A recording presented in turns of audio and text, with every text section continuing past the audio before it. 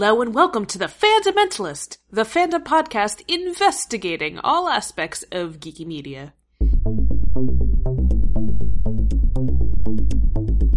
Welcome to the I Disappoint Dad Club. I've spent my life trying to build something here. Growing up a non-white, non-straight girl in Blue Springs, Nebraska. I wouldn't wish to excite your anticipation. I never asked to be made! You're exactly the hero I wanted you to be. The theme song you just heard is Good Riddance by Ars Sonar, which is available for you on the Free Music Archive. My name is Kylie, and here with me is Julia. Hi. And, oh no, what happened to Gretchen? Oh! She's possibly getting eaten by a lion or a hippo. Gone. No, she's not. If you follow her on Twitter, and I can link her Twitter account for you guys, Gretchen is currently in South Africa with two miniature bobbleheads of Lapis and Peridot, who she keeps photographing with, the animals she's seeing on, a safari. So there'll just be, a hippo in the background and, Oh my god, be careful of the hippos, Gretchen. I told her that. I said, don't get too close. You know how I feel about hippos. And she liked my tweet, which means she probably survived the encounter. Probably, yeah. Now, because we didn't want you listeners to be completely Gretchenless for an entire episode, we actually did record two segments with Gretchen, which we're going to put in after this, and they were actually so long that they take up most of the episode anyway. Yeah. Because, we get excited talking to her and stuff. So, you have that to look forward to. But, other than that, oh wait, hey Julia, what are we? Who are we? What do we write for? I'm confused. We're a bunch of, yaboos who write on a website and try to sound intelligent. What website would that be? Thefundamentals.com. Oh, is that fundamentally sound fandom analysis? It is fundamentally sound fandom analysis because even though we're a bunch of yaboos, we try really hard. Well, that is just humdiggity. Mm-hmm. And this podcast in general is your geeky media overview where we pick random topics that interest us and talk about it. We call it our magazine-style show. I've literally never heard anyone refer to it like that before, but I've good been to know. referring to it like that since we started it, but okay. To me? In general. Julia never talks to me anymore. It's true. So what have you been up to, Kylie? I just finished Crazy Ex-Girlfriend Season 2 this morning. Yeah, you're gonna talk about that later, I know, because I'm psychic. I talk about it a lot later, and I have to say, I recorded that, when I was still very much towards the beginning of Season 2. The end of Season 2, I don't know how I feel about it. I don't know. Yeah, but it's still, everything I say when I talk about it later, you're gonna hear me blather. Other than that, I went to a crazy posh wedding for the weekend. Where they didn't serve food. Okay, so it's a Jewish... Right, it's a Jewish wedding, so it's, vaguely sundownish. They actually didn't want to wait so long that we wouldn't be eating till, 8 or 8:15 or whatever the hell time the sun sets these days. So the ceremony began at, 7:15. It was done by 7:15, but the cocktail hour, my god, the cocktail hour, it was 2 hours, they lied, and the only appetizers that were there were gazpacho shots. That's not an appetizer. It's not an appetizer, but it was damn classy, I will tell you that. And then I had dinner at, 10, and I hadn't had lunch that day, and I had trained in from Philly. It was a whole thing. Yeah, Upper East Side wedding. I don't recommend it. What are you up to, Julia? Not much. Working a little bit, doing a lot of burples. My burpees have actually gotten, really, really good. They don't kill me anymore. I can't get any, actual work done because I'm so fucking distracted by, American politics. Oh, okay. Yeah, try living here. Try living here. No, it just... Every time I turn around... okay, so we're recording this on May the 18th. By the time this episode comes out on Monday, God knows what will have happened. But... Yeah, and we do try to stay kind of apolitical here, but it's not difficult to tell, what sort of things would distress us and what sort of things would make us happy, Yeah. And it's just this is so all-encompassing. No, but this isn't about politics at this point. It's about, the fact that you're living in some kind of, bizarre, really badly written novel. Yeah, like, the part where he leaked Israeli intelligence to the Russians, like, that's the part where you're watching the show and you're like, okay, this is ridiculous. This would not happen. No, but it's like something like, you know, like a comic relief character would do. He's a comic relief character in a cheesy political drama. You know, Joey, this is gonna be reality for a while. It just is. I know. I have to find a way to focus. Yeah, well, I'll tell you what I've done, because I usually listen to C-SPAN in the background of whatever work I'm doing, and I actually even found that stuff so distracting. And my political podcast, I just like can't listen to without my anxiety going through the roof anymore. So I've started listening to Twitch streamers of Breath of the Wild specifically because it has relaxing noises.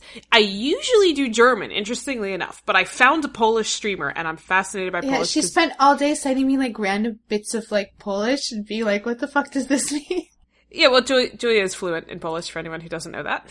So, you should say something like, how do you say fundamentally sound Fandom analysis? I have no idea. Those are all big words. I speak like kitchen Polish. Well, okay, well, give us a phrase. Nie chcę nic powiedzieć. I don't know what that meant, but it sure sounded cool. Okay. Alright, yeah, okay, what we normally do at the beginning of this podcast instead of blathering is talk about fandom news! So let's get on with fandom news! Really, honestly, this time of year, the biggest thing that's coming, because, like, you know, TV shows are concluding and stuff, we're learning what's getting canceled and what's getting renewed for the 2017, fall season. Yeah. So, a few, you know, not too many shocks with a lot of these. Like, Grimm got canceled, but I think its ratings had been diminished for a really long time. There's some shows that have been canceled that I didn't even know were shows, so I can't really talk about it too much. Okay. Blind Spot. Have you ever heard of Blind Spot? No. Or Aquarius? Yeah, okay. So, fucking Emerald City got canceled. Oh no, how tragic. Our reviewer gave up, okay? Our reviewer was just like, I can't do this anymore, I'm so sorry. And we're like, we don't want to edit them anymore, don't worry about it. The Simpsons has been renewed for at least 2 more seasons, so it will hit that 30th. Family Guy has been renewed, so it's gonna hit that 16th. Family Guy's still on? Get the fuck off the air. I know, who watches it at this point? Speaking of getting the fuck off the air, Supernatural, seriously? Supernatural got renewed, yeah, it's still going. Like, what is that show now? Like, what have they not done on that show that they still need to do? I don't know why the actors don't just, like, revolt at this point. Like, who seriously still wants to be doing that? Bones got canceled after 12 seasons, so they're gonna have a season finale. 12 years is a very good run, so. Yeah, it's a really, really good run, especially for that. New Girl got renewed, but its 7th season, it's gonna be its last season for New Girl, which is, I don't really know what more story there is. Yeah, she's not new anymore, is she? She's old girl. That's just, Sleepy Hollow got canceled. Suck it. Oh no! This is what happens when you pull your bullshit. Where are you bullshit. Gonna get Daria Ellerman gifts now? I mean, no. They killed her, but, you know. Somehow Gotham got renewed. I mean, like, that was the show I couldn't get past the pilot episode. I really should, like, check out if maybe it's it improved. Better. Like, Supergirl got a lot better, I remember, in the second half of the first season. Supergirl got a lot better in the second half of the first season, and then it hit a sophomore slump. Though the Supergirl is going to be continuing on into season 3, so hopefully the writers can, like, plan for season 3 instead of whatever the hell season 2 was. I mean, it was fine. It was fine. It's just like they had major, major pacing problems, and then Mon-El got away from them, and it was, yeah. It's just they needed some fine-tuning. A lot of fine-tuning. Scream Queens, actually the status is unknown, and that's unfortunate, because I'm a fan of it. Some people are really, really into it. Yeah, exactly. I know at least one of my friends would be very upset. Hey, good news though, The Bachelor and Bachelorette have both been renewed. Oh my god! I'm actually, like, I'm happy. Modern Family was renewed for at least 2 more seasons, so there's gonna be 10 seasons of that at least, which, is not a sitcom I saw that had any staying power, to be perfectly honest. It's just so milquetoast. I don't know, it's been a very long time since I've watched any sitcoms. Yeah, It's just not one that interests me. Somehow Agents of S.H.I.E.L.D. got renewed after its very sloppy 4th season, but it's probably just financials. Like, it's not that much to keep it going. Yeah. Do they film in Vancouver? They probably do. They probably, yeah. Probably they get tax breaks. Man, I don't know the answer. Once Upon a Time was renewed, which... Oh, that's another show. How is it still on? I know. I think we talked about that, actually, in the fairy tale segment. Designated Survivor got renewed. I quit it after 5 episodes because it was getting ridiculous, but now I kind of want to catch up. Yeah. It's a little hard to watch apocalyptic Washington D.C. stories in the age of Trump, to be honest. Too much like real life. A little, and then like I don't know what twists and turns it's gone with, but then I was like the FBI investigation subplot was ridiculous. But my favorite thing about Designated Survivor, you know the premise, right? No, I don't actually. Oh, okay. So whenever there's a big event in Washington, so in this case it was the State of the Union address, there is one member of the cabinet who is taken away from the Capitol building and put somewhere else just in case there's an attack. That person is the designated survivor. So it was HUD, it was as a Housing and Urban Development Secretary, who's played by Kiefer Sutherland, and he was like locked away. And, you know, he's kind of just like in his sweatshirt, just like joking about things. And then there's, you know, a terrorist attack, the Capitol blows up, boom, he's the president. And it's just like how he navigates that. And then there's like an FBI subplot of like, who blew up the Capitol? And it's, you know, interesting. It's not quite the political drama. No, I don't know. I didn't watch far enough. But what I love about the scenario is that in real world it would be Ben Carson. That would be the designated survivor. Yeah, I was going to comment about that. Yeah. Would you prefer Ben Carson or Paul Ryan? Oh, Ben Carson. He's just... entertainment value is just much higher. No, I think I actually do want to try to catch up with Designated Survivor. Just see it. You know, maybe one day I'll find the West Wing that I've always wanted. Okay, one thing... Okay, Big Bang Theory has been renewed for 2 more seasons, which, my god, that's still going on. Yeah. I can't take... The guy just got married, Sheldon. I can't take it anymore. 2 Broke Girls got canceled, which is interesting. 2 Broke Girls? Mm-hmm. It was on for 6 seasons. I didn't know it had lasted that long. Yeah. They were broke that whole time? Yeah, I guess so. The Odd Couple was canceled. My favorite, okay, the one I want to talk about is The Great Outdoors Great Indoors, I'm sorry. Is that the one where they, like, blame millennials for everything? Yes, it's the one starring Joel McHale, and it's all about how millennials are stupid, and how they all have, like, you know, anxiety animals that they bring to work, and... Yeah, basically it's written by a bunch of pissed off Gen Xers, and it got canceled after 1 season. So, suck on that. And, Vampire Diaries was canceled. Oh, it was? That's probably a big deal. Yeah, we probably should have opened with that, sorry. The 100 was renewed, I think we already knew that. Yeah, we did. Game of Thrones was renewed. Oh my god, what? I'm just shocked. The Americans was renewed. It's going to have its 6th and final season. Fargo's status is actually unknown, and that's not shocking because this season has been a little, people have not been thrilled. Yeah. It's been a little dark, piling on the darkness, from what I'm given to understand. And then, Westworld is renewed, but it's not going to be back in 2018. It's probably going to be 2019 season. Okay. No, I'm sorry, not going to be back until 2018. I'm jumping ahead. I mean, that's like, fine, you know? Like, take the time to actually write. Yeah, Mindy Project is going to go into its final season. Handmaid's Tale has already been renewed. It's just been like, you know, all of that. BoJack Horseman's been renewed. Crown's been renewed. Oh, that's good. 13 Reasons Why has been, which I know is contentious, but I haven't seen it, so I can't comment. They gonna have somebody else commit suicide? I don't know.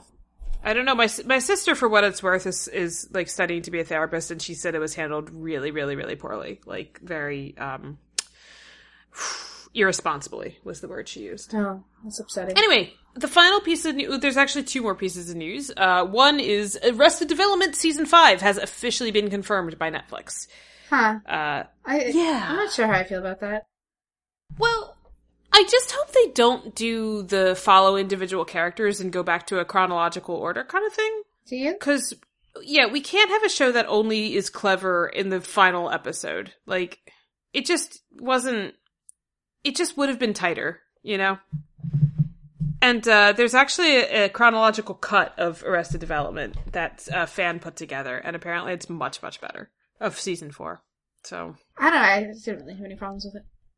I thought season 4 was like, eh.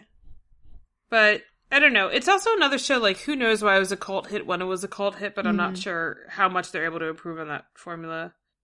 And then the final piece of news is Marvel's Dumpster Fire, Secret Empire, is getting an extra issue, which, like, literally everyone called. I'm pretty sure Comic Book Resource, like, had a bingo board or something that said this was going to happen with their events. So, yay, they want to conclude the story properly. Of course, because everyone is just lapping it up, I guess. I guess. I don't know who they are. I don't know. I didn't, from what I understand, this newer issue is just stupid, but I haven't seen enough of it to comment. There's like a second Steve Rogers or something. Like, I don't know. I don't know what's going on. I just want it to end. I just want it to stop. So, yeah, I think that's all we got for the news segment. So we're gonna jump into the segments that we recorded with Gretchen that are going to be a lot better planned and a lot more entertaining. One hopes. I mean, what can I say? I don't know. What's going on, Julia? I can't do anything because I'm distracted by, like, MSNBC. They're just like, what does Joe Scarborough think? I actually care. I don't know why. Joe Scarborough? I know! Joe Scarborough! I want the deets on him and Mika, though. I want as few details as possible. I mean, do they spend all their time in bed arguing about politics? There was a really good comment by someone on the Young Turks that was like, this engagement proves that love can overcome political divides when you're both incredibly rich. Or something like that. Yeah. Young Turks, too. I've been listening to them. Yeah. I mean, I only really like Anna and that guy who wears a t-shirt with his jacket. Yeah, yep. Yeah, I mean, Anna's a gift from the gods. But hey, you know what? Instead of talking about this, let's just transition. The situation's a lot more nuanced than that. Alright, so for our first segment, we are going back in time. In time. Wait, guess who's here? It's Gretchen. She didn't really leave. Oh my god, Gretchen, we missed you! Oh my gosh! I'm so glad you haven't been eaten by a lion. She actually came back because she missed us so much that she was like, I can't and she was afraid of the lions. Uh-huh. Mm-hmm. Maybe they were all pink lions, like Steven's lion. I don't even know if you're going to where there's lions. But I think there are lions in South Africa. I know, but it's a big place. That's you might true. not be going to that Are there lions in Lesotho? No, I think Lesotho is too mountainous for lions. Okay. Well, like, I am going on a safari, so I will probably see lions. Yeah. Oh, you gave it away. Now people know that you're not really back. I mean, I went on a safari. It was awesome. What are you talking about? To prepare for Gretchen leaving, we decided that we still needed her in this podcast because we do. So we are recording this session. We recorded it like a week before she left. Mm-hmm. And we are going to be talking about fairy tales. Yes. I don't know why I did that with my voice. Why do they call them fairy tales when only a small proportion of them involve fairies? I believe that it might have to do with fairy being like the land of like magic, or like being like fairy in the weird spelling, that you'll often find the FAER, i.e. like the fae, meaning like it's some kind of like non-earthly world, I think is maybe where it comes from. I mean, they're technically just folk tales, most of them. Yeah. Just like European. Well, not all of them are European, but like most of what we call fairy tales are European folk tales. Well, because the ones that we brought with us are pretty European. But yeah, basically fairy tales come up fucking everywhere and everything all the time. Yep. And even when you don't expect it, it's like, oh, this is kind of based on this fairy tale. Mm-hmm. So yeah, we're just gonna have a conversation about that. First of all, what do we think of them for adaptations? Like, we have a lot of adaptations of fairy tales, I think. Well, they're nice and convenient and in the public domain and stuff, so it makes sense. Mm-hmm. And in recent years, like, there was, like, that one year when, like, Grimm and Once Upon a Time came out. Yep. Like, right on top of each other. Yeah. And wasn't there also wasn't there Beauty and the Beast, the TV show? There have been a couple? I could have sworn it starred, what's-her-face, Lana from Smallville. Oh my god, Kristen Kreuk. Oh, Yeah, right. There was one in the 80s too, Beauty and the Beast. Yeah. Yeah. I think that one you're talking about was it on the CW? I feel like it was a CW show. Yeah, it was. Yeah. I didn't watch it, but it was Kristen Kreuk and the Beast. But I feel like it was, like, at the same time as Once Upon a Time and Grimm were out, too. Yeah. I think so. That sounds right. I mean, cause Once Upon a Time is in its 7th, we're gonna be starting its 7th season. Good. Seriously? Fucking Yep. God. Mm-hmm. It doesn't feel like it's been that long, but it has. It feels like longer with that show. I have seen officially 10 minutes of Once Upon a Time. I saw, I think, the first 3 seasons in their wow. entirety. I kind of can't understand why it's still on the air. Like, what are they doing now? Like, I don't. They put, like, Frozen in there at one point, right? Yep. I saw Dorothy making out with Sleeping Beauty, maybe, or something. Red Riding Hood. No, that's what it was. Yeah, Dorothy and Red Riding Hood, like, got it on, and Mulan would, like, gave them their blessing. It was really weird. That was the 10 minutes clip I saw. It was, like... Well, I think Once Upon a Time, like, at least, like, the concept of it is very interesting when you're talking about fairy tale adaptations, because, like, the entire concept behind that show is taking these kind of fairy tales and, like, really exploring them and kind of, like, undermining that story and challenging the assumptions and things like that. Mm-hmm. And, like, the way that, like, kind of, like, intertextualizes different fairy tales. Yeah. You know. So like, it combines the Beast and Rapunzel into a single character. Not Rapunzel, Rumpelstiltskin into a single character, you know, like, things like that. Yeah. Yeah. I mean, and they spoiler, sorry about that. They brought in, like, Alice in Wonderland at one point. Mm-hmm. And, like, things that we wouldn't necessarily consider fairy tales, but are, like, just part of that same, I guess, like, narrative. I mean, I'm sure it's just because they belong to Disney. And so it seems like for a while they were just being like, we'll just bring in things that belong to Disney, whether or not they're technically fairy tales or not. But that, I mean, that's an interesting choice, I think. Yeah. And just like, you know, that universe, like the fairy tale universe, whatever they call it, the Lost Kingdom, or, you know, the place where the evil queen rules. Like, you know, it kind of exists because somebody made a story about it, you know? It's kind of, it's never-ending story kind of thing going on there. Oh, yeah.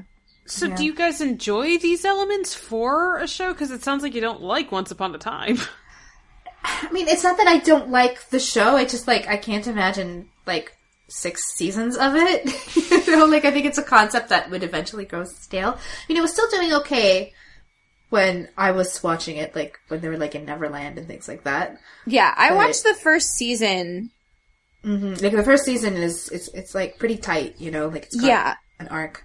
Yeah, I think it was the moment when they collapsed Our World and Storybrooke that I lost interest. Yeah, I mean, like, cause, like, Emma has gone through, like, these, like, evil phases and things like that now. It's just, like, you're the, like, you can tell, like, even from afar that show has lasted a bit too long. Right, and I think that the point for me is that it was both, like, too close to the original sources. Mm-hmm. Like, very much a, like, we are just, like, bringing fairy tales into our world, while also being a bit, kind of like a soap opera after a while. Yeah. I mean, like, when you're talking about, like, Emma going through evil and reunion phases, and you can tell which one she's in because of her makeup, you know, like... Right. But, like, these elements at their core, do you like them for adaptations, or just to be played with, or is this, like...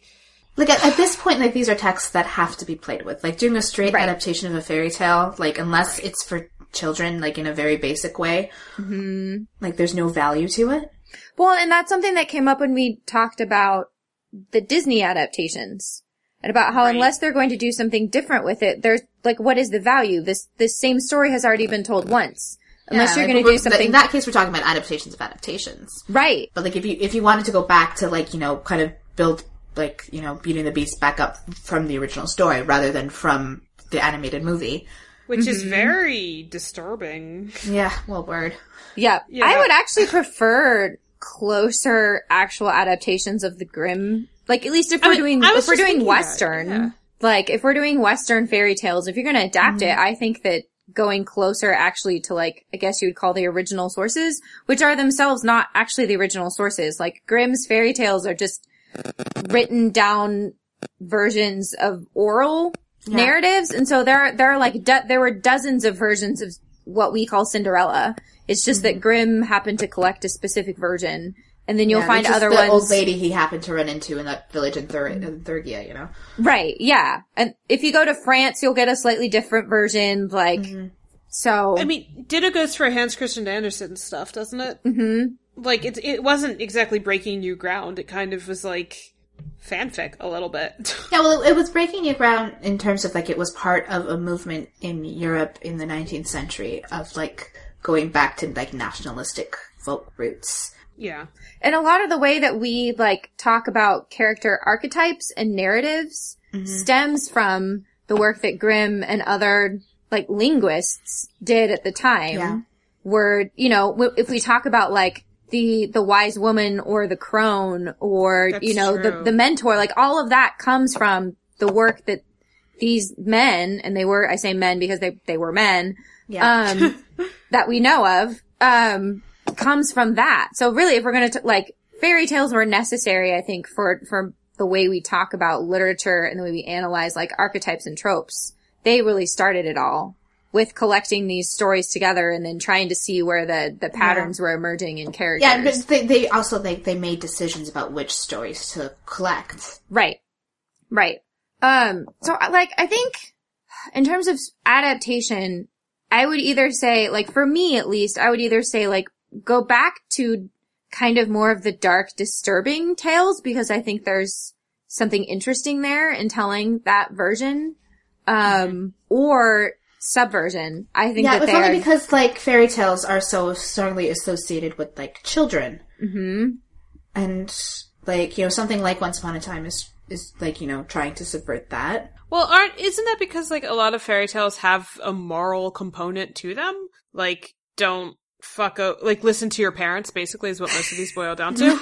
I think, like, that's like that is an adaptational decision, I think, that was made at some point to make fairy tales instructive stories for children. I don't think that they would necessarily always like that. Yeah, I agree. Okay. Like, I think that's something you can blame the Brothers Grimm for. Well, yeah, I mean, I guess it's fairy tale dependent, too, because, like, in Beauty and the Beast, Belle's dad sells her. Like, yeah. That's how that one went down in the original. God, you know, do you remember the website The Toast? I don't believe they're producing anything new. But they had fairy tales made more horrific, but it was actually just, like, it was kind of just, like, taking the original text and only tweaking it ever so slightly, but they're just awful. Yeah. When you get down to that was a cool series. Yeah, all of the villains or most of the villains, I would say, in, like, the Grimm version of fairy tales, meet horrible, horrible, horrible ends. Like, not just, like, they died. It was like, they die, like, gruesome, horrible, like, awful deaths. Yeah, like being cooked in a bread oven, for example. Or, like, dying because you were given, like, iron shoes that were, heated in a fire and you danced till you died. Or having, like, your, like, body parts cut off and then, like, birds peck your eyes out. Like, they're pretty awful. Although the Little Mermaid turns into foam. Yeah, well, and that story is just tragic from the beginning. Yeah. Because, like, she is in pain all the time. She's in constant pain when she's walking on Earth. Which is more realistic. Yeah. I mean, you know, realistic for a mermaid. Yeah, when you're changing your body like, that much. She didn't evolve to be, like, you know, her body didn't really, like, it's like when whales are beached, they kind of die under their own weight. Right. You know, she didn't evolve to walk on the earth. This is taking a turn. Mermaid. But, like, so, your question, like, I think that we are oversaturated with straight adaptations, and I mean that both as in, like, direct adaptations, and in straight as in heterosexual. Oh my god. Because I think what an interesting way because fairy tales are so common, we all know them. I think an interesting way to subvert them is to make them queer. Yeah. Like you're Once right. Upon a No, Time you're did. absolutely right. Like, and it can be like a way to explore a lot of different diversity in these stories. You know, you can have you could change up gender. You could change up, like, you can make them significantly more feminist than the original tales. You know, this reminds me of in Hollow Crown, it's like a cycle of Shakespeare history plays that BBC has been producing. They cast Margaret of Anjou as a black woman, and like the internet exploded about how it's historically inaccurate, and just like, no, this is a Shakespeare history play. Like, historical accuracy doesn't really enter into it, and like that's kind of how I think fairy tales should be treated. Like, they belong to the kind of like Western, European tradition, but there's no reason for them to be confined by that anymore. Right. Yeah, and I think even, you can subvert it with certainly casting and with making, having an intent that you wouldn't otherwise have, I think. But you can also subvert it, just like play with fairy tale elements, but it's very open to satire, I think. Yes. In general. Because I was actually thinking, because I was like, yeah, God, we're oversaturated when we first were talking about doing this segment. But like, no, I actually fucking love anything with fairy tale elements in it. Like, Into the Woods is one of my favorite musicals, because Sondheim basically took all these fairy tales and was like, some of these are just incomprehensible to me. We have to honeypot this shit. Yeah, because he's like, why the hell would Cinderella not be able to pick between this like perfect life and these horrible people and like being a slave? So he just like made it about like her being indecisive and worried that she couldn't fit in or whatever, and that she wasn't going to live up to expectations. So that's how he created Steps of the Palace. Right. And then he just like kind of really just went over and beyond with like some of these, like, the witch actually, like, Rapunzel actually calls out the witch for her terrible parenting, and she's like, I was just trying to be a good mother. Like, he goes with it. But then even beyond that, have you guys ever seen the musical or heard of the musical Once Upon a Mattress? Yes. No. Which is... Is it about the Princess and the Pea? It is, yeah. I guessed. It's hokey as all hell. Like, it's definitely not Stephen Sondheim, but they just take basically a princess who's the anti-hero of princesses. It's not that she's like an anti-hero, but she's just the anti-princess, really, in terms of how she acts. She's like rude, and her name is Winifred, but her nickname is Fred. So there's a song that the prince sings called I'm in Love with a Girl Named Fred. And she's just very like brash and like comes in and is just like, who's the lucky man, and all this stuff. And but they just take the story of the Princess of the Pea and they make it humorous and a little ridiculous. Well, it's a ridiculous story. Of course it is. So, like, you might as well acknowledge that and do something with it. But I absolutely love anything that will just take it and really mock the hell out of it. I think those are so much fun. And any of the King's Quest games all have fairy tale elements in them, and I just can't get enough of that. So I think you're right. I think we're oversaturated with like the fucking Disneys. But no, it's more the Disney thing. And we talked about this when we talked about these adaptations, but just like they're adaptations of adaptations at this point. Yeah. But like the whole thing is just like, like the canon of Disney animated fairy tale movies are like texts in themselves apart from what they're adaptations of. Right. They have become so at this point. Yeah. Yeah, that's true. And it's when you think of fairy tales, you jump to Disney. You just do.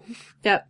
Which is, I mean, like, I joked about how, like, it's because they're in the public domain, which is like, you can just do adaptations of them and not worry. But, like, they're in the public domain, like, in terms of, like, they're so, like, just, like, in our brains as a culture as well, like, just, like, at this, like, these are texts that, like, just like, doing a straight adaptation of a fairy tale at this point is not really, doesn't really have any value because, everybody knows these stories and everybody kind of like if you're going to retell this story, you have to, like, make it different somehow. You have to challenge, like, the story that everyone has in their brains, or else, like, what's the point? Right. I agree with you. At the same time, Julia, I think it's helpful that they're sort of in the brain domain, if I may, because if an author wants to use elements of it in some way or challenge it in some way, it needs almost no setup whatsoever. Right. Yeah, you're right about that. It's just there and accessible. I mean, they have become their own archetypes. Yeah. In that sense, like, everyone knows that if you, like, everyone recognizes these story elements. Well, not everyone. Like, people who are raised in a Western context, like, understand the story elements being used here. Like, the Cinderella story kind of thing. Mm-hmm. Like, you can make a shorthand. They're like, I mean, they're tropes. Mm-hmm. Like, they're shortcuts. They're storytelling shortcuts. You can use them that way. Some are used more often than not. Oh, Shrek. There's another one that parodied fairy tales. Right. Yeah. Mm-hmm. And did it well. Yeah, but like these parodies, like what I think these parodies have in common, or even like Once Upon a Time, it's like, it's challenging the kind of like idealized vision of the world in which fairy tales exist that people seem to have. Mm-hmm. And that kind of idealized vision, I think, has a lot to do with Disney and the fact that they made fairy tales like associated with childhood so strongly. Like that whole happily ever after thing. Right.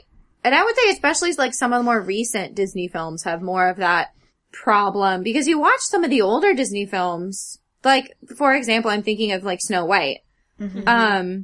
And like, it's fucking creepy, man. Like, the bad guys are really evil in some of the old ones. Like, they're not, we tend to think of Disney, I think a lot of people nowadays think of Disney as being very like sanitized in some ways, but like some of the villains in, and that doesn't get at the happy ending part, but like some of the ways that villains were depicted in some of the older films are a lot more frightening, I would say.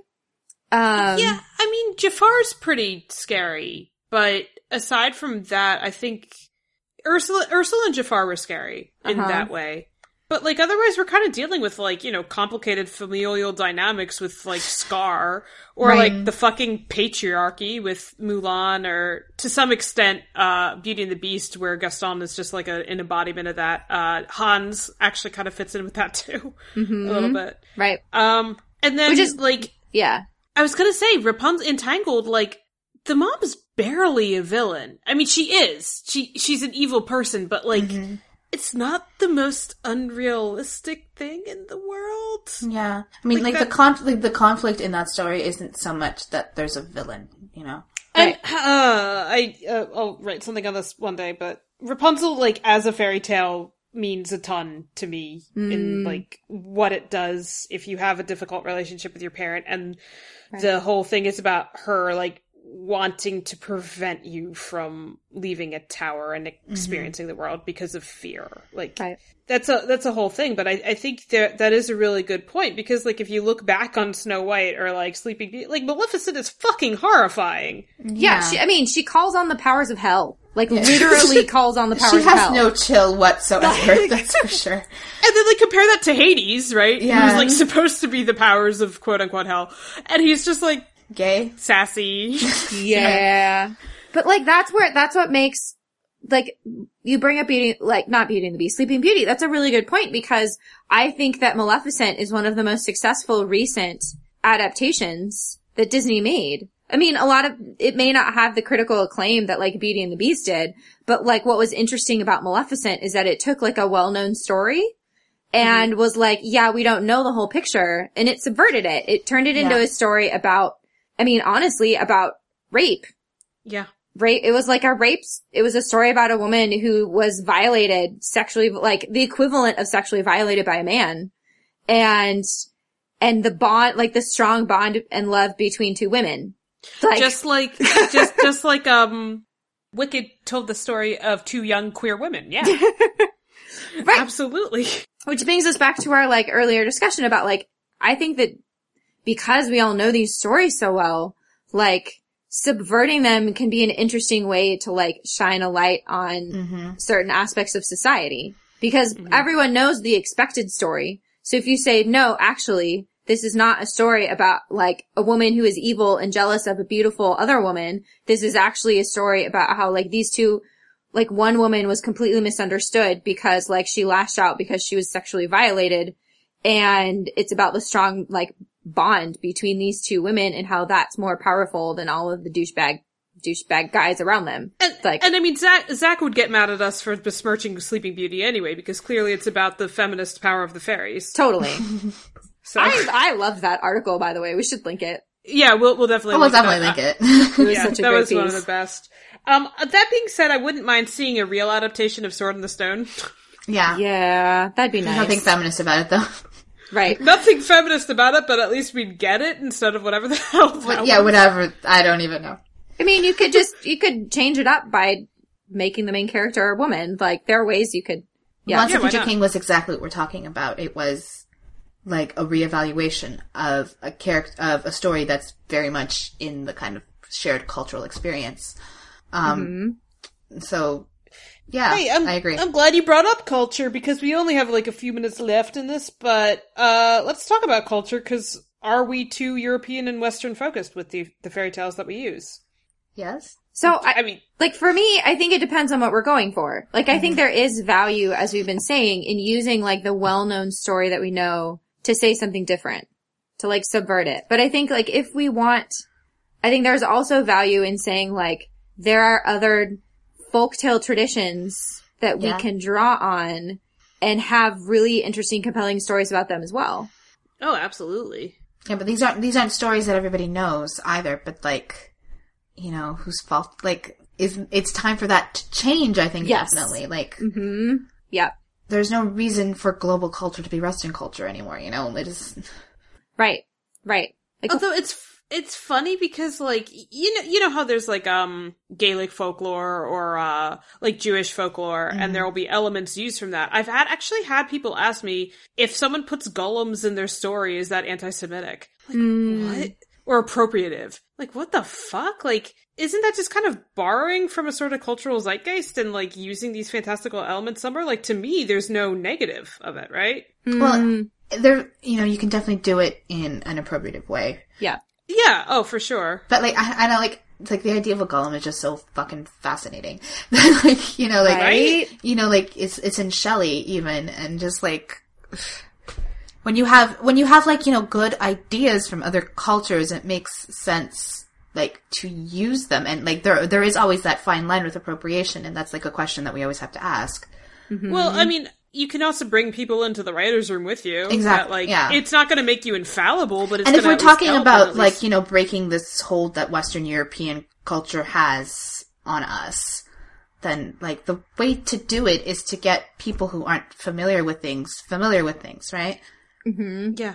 Right. So, Right. And when I think about it, like, as someone who wants to be an original, like, I want to write novels. Yeah. And I think about, like, writing a fantasy novel. And so often, I think especially as white people who are heirs of a very Western-centric tradition, like, the default for fantasy is, like, medieval Europe. medieval. Yeah, it's medieval Europe. And, like, that's the thing that I, like, when I very, think about, like, particular, like, you know, southern France kind of yeah, medieval and Europe, like, too. that's a thing that needs to change. And I think that, like, like, using fairy tales so much contributes to that. Because typically the setting for fairy tales is exactly that. Like, it's the same as fantasy. Those, like, lenses blur a lot. Or those, like, genres, like, blur, I think. Fantasy and fairy tales, we typically, like, set them Yeah, and they always end with a heterosexual wedding. Right.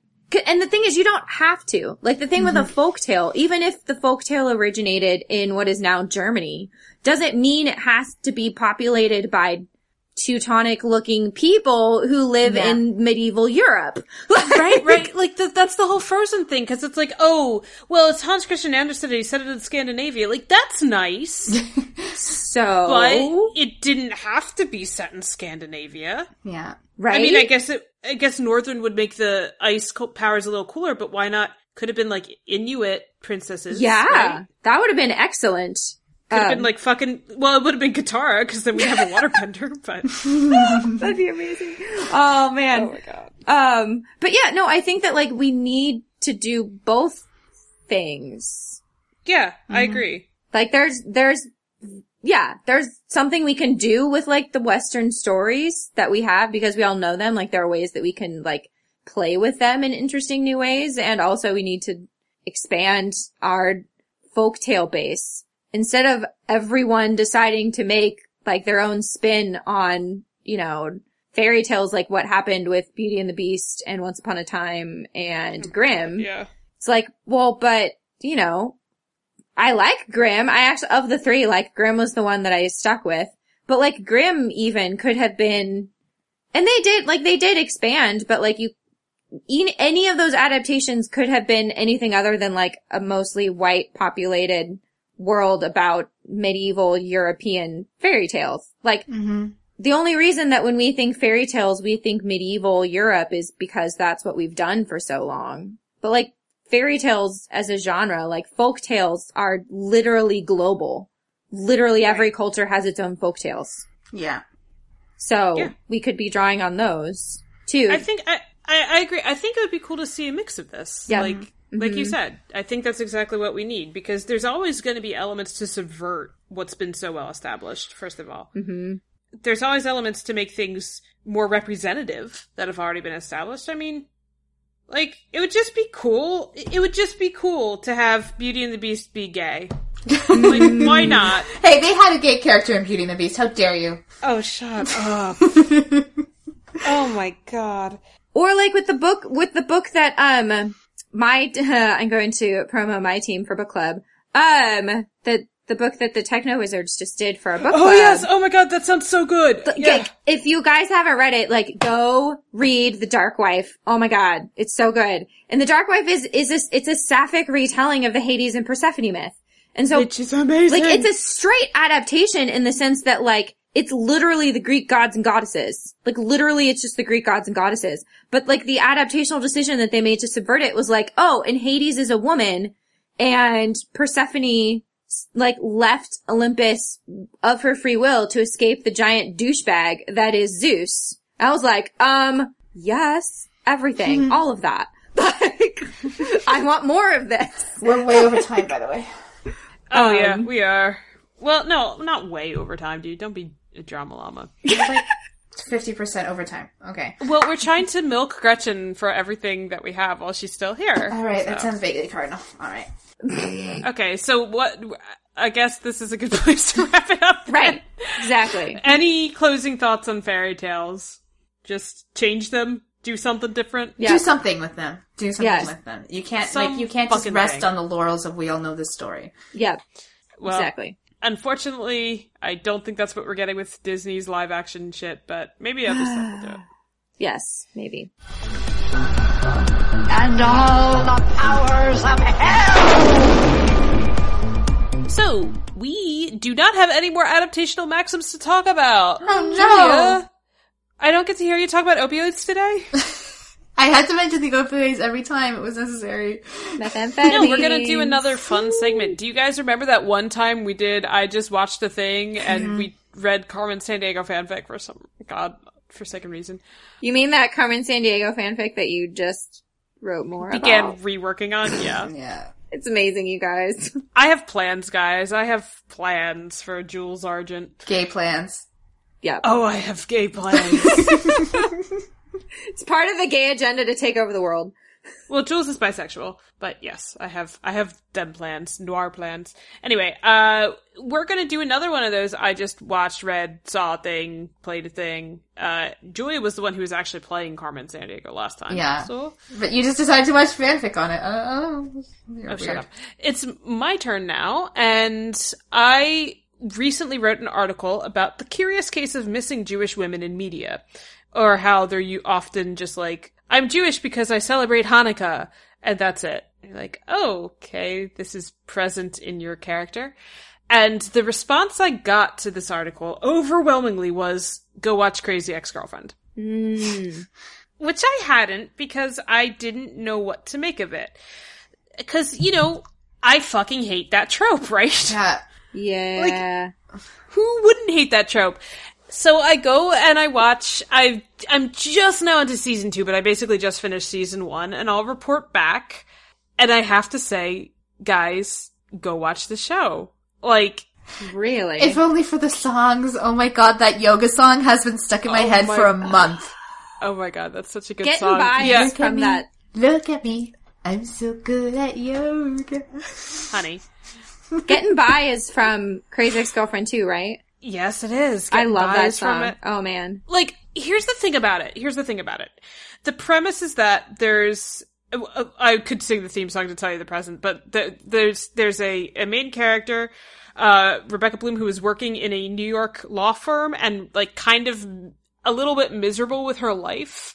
And she's told she's about to be made partner at her firm, like big accomplishment, and she doesn't feel happy inside. So she kind of starts to have a panic attack and she runs out onto the New York street to like take anti-anxiety meds, basically.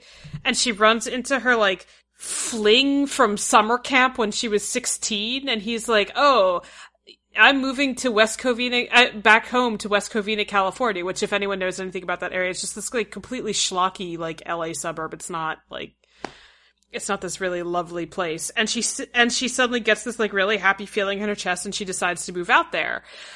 But then what ends up happening is that like as the show goes on, we do learn like she's in love with him and that's why she moved out there. Cause I was trying to like excuse it in my mind, like, no. She was just having a breakdown. This was a coincidence. But that's like the excuse she tells everyone. And even the theme song, people are singing at her like, it's the crazy ex-girlfriend. She's going like, it's actually more nuanced than that. But yeah, it's really funny, but like, it's strange because this show plays into tropes like crazy, especially with the main character. But then they call out every single trope that they play into. So that song that Julia was singing, I'm So Good at Yoga, her ex-boyfriend has a girlfriend, and the girlfriend's a yoga instructor, and everyone's like, oh, you guys are gonna be so catty. And she's like, no, we're not. That's just misogynistic bullshit. And then she goes to the yoga class, and the yoga teacher sings a song about, like, I'm so much better than you. And, like, how butt stuff doesn't hurt her. Like, like crazy, she's not afraid of trains or clowns. Just, like, objectively crazy shit. But at the same time, the main character, Rebecca, is kind of like a terrible person, so it sort of excuses that she's playing into these tropes in a way that call out every single thing she does. So when you're like, oh my god, I can't believe they're doing that, she says the same thing with you. There's this one great scene where she's talking to the girlfriend, and the girlfriend's like, girls usually hate me because I just developed really early and was so much prettier with them. And then they started a rumor that I had sex with my English teacher in high school, and we only did hand stuff. And Rebecca's like, trying to be like, oh, did you report that to the authorities? And the girl's like trying to talk onto other things. And Rebecca's like, oh no, but like, you really should report that because like there could have been other students. Do you know if there are other students? And like, well, so it's like funny and feminist in a weird way, but at the same time, it's like not. I'm so confused by it. And then in the middle, there's just a story about a man who's like 50 who figures out he's bisexual because he goes to the gym and he looks at different butts and he likes them both. Yep. And that's like... Is that how it works? You learn how to appreciate all asses? Well, there's like a younger dude that was kind of like flirting with him and he's like, what were you flirting with me for? He's like, cause you were being cute? I'm good, getting by. Yeah, and then he sings goodbye. So it just does these really cool subversive things while also playing into everything, and it's just like fucking enjoyable. Like the musical numbers are really funny. And the point is that her Jewishness is an intrinsic part of her character. Oh my god. That was like, supposed to be the point of the segment, right? Well, she's a neurotic lawyer, first of all. Well, yeah. And then she like gets down there and her boss is like, oh, like he wants her to be his lawyer in his divorce. He's like, oh man, my Jew is so much better. No, she's like a real estate lawyer. All lawyers are the same, right? But she's a Jew who went to Harvard and keeps talking about that. And Rachel's like, about the whole Jew thing, we should probably circle back on that. But he finds out she's Jewish and he goes, oh, you can't tell. That nose is just small as a button. She's like, okay. So, like, that's the pilot episode. And from there on, she only gets more and more Jewish. There's a song that her mom sings because her mom comes to visit, and the song just like, okay, Rebecca's sitting quietly in her apartment, and all of a sudden the door bursts over, and the mom's going, where's the bathroom? Where's the bathroom? I need to use the bathroom. And then like running around her apartment, insulting it, and saying she doesn't clean enough, and like she's getting fat, and where are all her vases, and can't you tell me where the bathroom is? You lived inside me for 9 months. Like, all this just like objectively nuts, but like that's the Jewish mother thing. Like, There's another song that they sing in season 2 where they're like at a Jewish like celebration and they sing a song, Remember That We Suffered, and it's Patti LuPone singing about how every Jewish holiday needs to be about like remember that we suffered. Oh my gosh. It's terrible. It's terrible where it's like being happy is selfish, remember that we suffered. Like, it's so bad, but it's so wonderful. Speaking of Jewish mothers, I feel the need to tell them the story about the gender reveal cake. Oh my god, please don't. I guess you can. I know. I just thought it was so funny, like I laughed for 10 minutes. But then we just like, Kylie and I were talking one day about how much we hate gender reveal cakes. And she was like, you know, if I ever have a child and there's a gender reveal cake, I'm just gonna like troll people and like have it say gender is a social contract, bitches, or something. And I was just like, you know, it should be just like Jewish. It would just, you could just cut it open, there would be a Star of David. The baby's Jewish! The gender is Jewish. Deal with it. No, but Rebecca Bloom's Judaism is not at all an informed attribute. She just, like, screams it with everything. She would have a Jewish gender reveal cake. There was a song called A Jap Battle Rap for Jewish American Princess. And it's her and this other Jewish American princess rapping at each other, and they're just like, oh my god, they're talking about like, oh, you opened your mouth for the AE pies, and like, if you think your verse is tight, you must be tripping like Birthright. It's ridiculous. I've never seen anything like this before. Yeah, watch this show. I think it's fair to say that you were enjoying it. Yeah, but like, I feel guilty about enjoying it because at the same time I'm like, it's playing into the tropes. Just the most recent episode, there's a little bit of a love triangle. I'm like, no, I don't want a love triangle. And then they sing a song about, like, teach me the geometry of love triangles. And it's, like, got all these men in the background singing about, you know, hypotenuses and the Pythagorean theorem. It's really weird. So, it sounds like it lampshades quite a bit.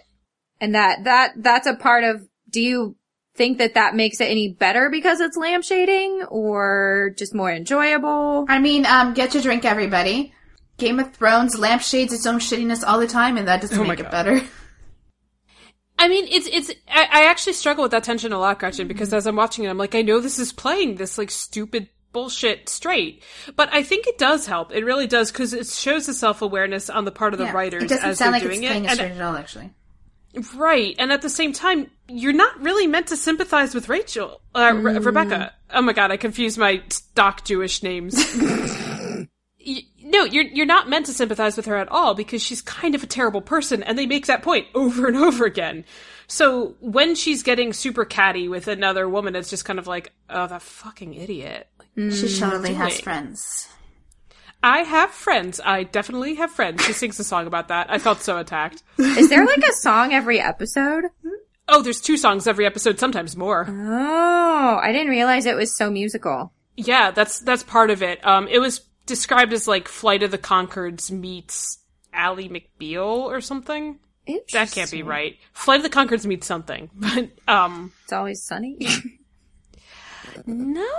I mean, to me it's just very like straight tropey. I don't know, but you can tell that the writers enjoy Broad City, you know what I mean?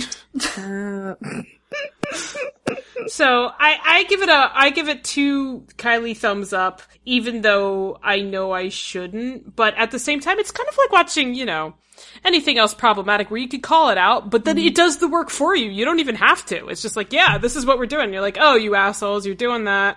And then it's fine. Mm-hmm. Well, and that was kind of the element that I was thinking of that reminds me of It's Always Sunny, which is one of my problematic fave shows. Because, like, the whole point of it is, like, this is just a bunch of assholes. Right? So, like, when horrible things happen to them, you're like, well, yeah, but you're an asshole. So, like, you kind of deserve it. And it was so funny this recent season with Always Sunny, too, because there were people, like, serious shippers getting on the whole, like, Mac and Dennis are gonna happen thing. I'm like, what show do you think this is? This is just about terrible people having terrible things happen to them. Right, yeah. This is just a show about a bunch of assholes. But, yeah, and then there's all these posts like, Mac deserves better. No, he doesn't! No, not at all. You have completely missed the point of that show. The whole point is, like, none of them deserve better. Except maybe Charlie. Except maybe Charlie because he's dumb. But, like... Well, there was that one episode where Dee and Charlie were actually, like, inspiring each other and having a really good relationship together. Yep. And it was compelling, and you're like, oh my god, I want this for them. They're bringing out the best in each other. But then, of course, you know, the group dynamic sets in that they can't do that, because they can't have anything good, because they're that dysfunctional. Yeah. So, yeah, I think I just love any show that calls out a dysfunction. And with Crazy Ex-Girlfriend, by the third episode, they're, like, saying she's not a good person. Outright. In verse, people are saying you're a bad person. In verse. Yeah. Like, there's this one character, Greg, who just is like, you're a shitty person, Rebecca. And it's wonderful. And that helps my guilt when watching it. Because it would be nice, you know, if you're watching James Bond, if someone goes up to him and you're like, wow, you're a fucking sexist asshole. Yep. Which I think Daniel Craig was actually trying to do with Skyfall, now that I think about it. Trying to call He's out. trying to, like, obviously convey that this is, like, a troubled man, you know? Yeah, that's true. And Daniel Craig in interviews has no chill. He's just like, yeah, he's a total asshole. Yes. But, well, he's honest about the character that he's playing. Yeah, but that is the thing I watched, so thank you for letting me ramble for 15 minutes. I heartily recommend it, yeah. All right. And seasons 1 and 2 are on Netflix. Nice. So great for binging. So, any last words before Gretchen goes, Julia, that we want our listeners to hear? I don't know. You're going to be in the Southern Hemisphere. It's going to be weird. I don't know. It's going to be weird. I don't know. I don't know what we're going to do. Seriously. When we get back, we can talk about Black Sails, though, if Julia gets caught up. Yeesh. Yes, because I am almost done with season 3, and I have a lot of thoughts about it, and I'm not even done. So yeah, it's not on Canadian Netflix. Yeah, we could have a constructive talk about it. But, Julia, I'll find it for you. Yeah, Jane the Virgin is on. I should watch that. I've heard good things. Yeah, I've heard good things about that as well. I want to get caught up on Crazy Ex-Girlfriend first because it's just invaded my mind. But and I'm going to be watching Into the Badlands too. Apparently, that's the thing people really like. So I have. So there you go. Yep. So yeah, we will each have something to say. I watched a thing about. Maybe that could be the next I watch a thing. I can talk about Into the Badlands. Yeah. We can have an I watched a thing special. Ooh. Recommendation special episode. I guess I'll have to find more things. With all of the free time that we all have. I know. I have so much. Gretchen, when you get back, though, it will be like June, basically, right? I know. So then Winona Earp is almost going to be back on. I'm so excited. And then Kurosami Comics are coming the month after that. I know. It's going to be great. You mean Korra Comics? Really You called them Kurosami Comics. I mean, Kurosami. That's what they were billed as. Like, come on, let's just call a napkin here to use that.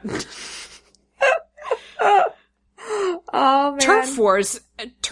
That is going to be all about cleaning up that political mess on the border.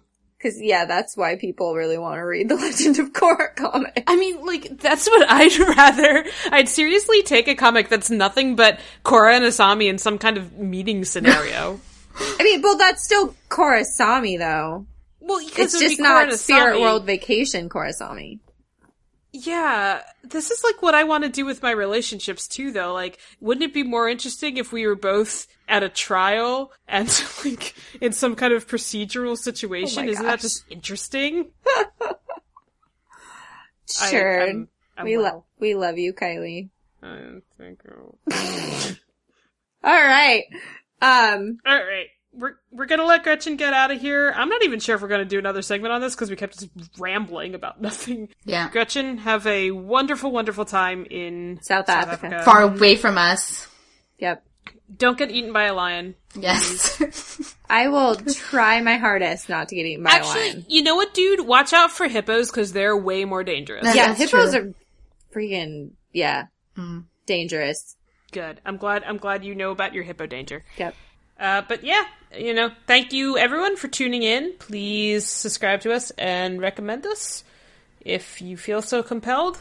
And we will talk to you next time. Goodbye.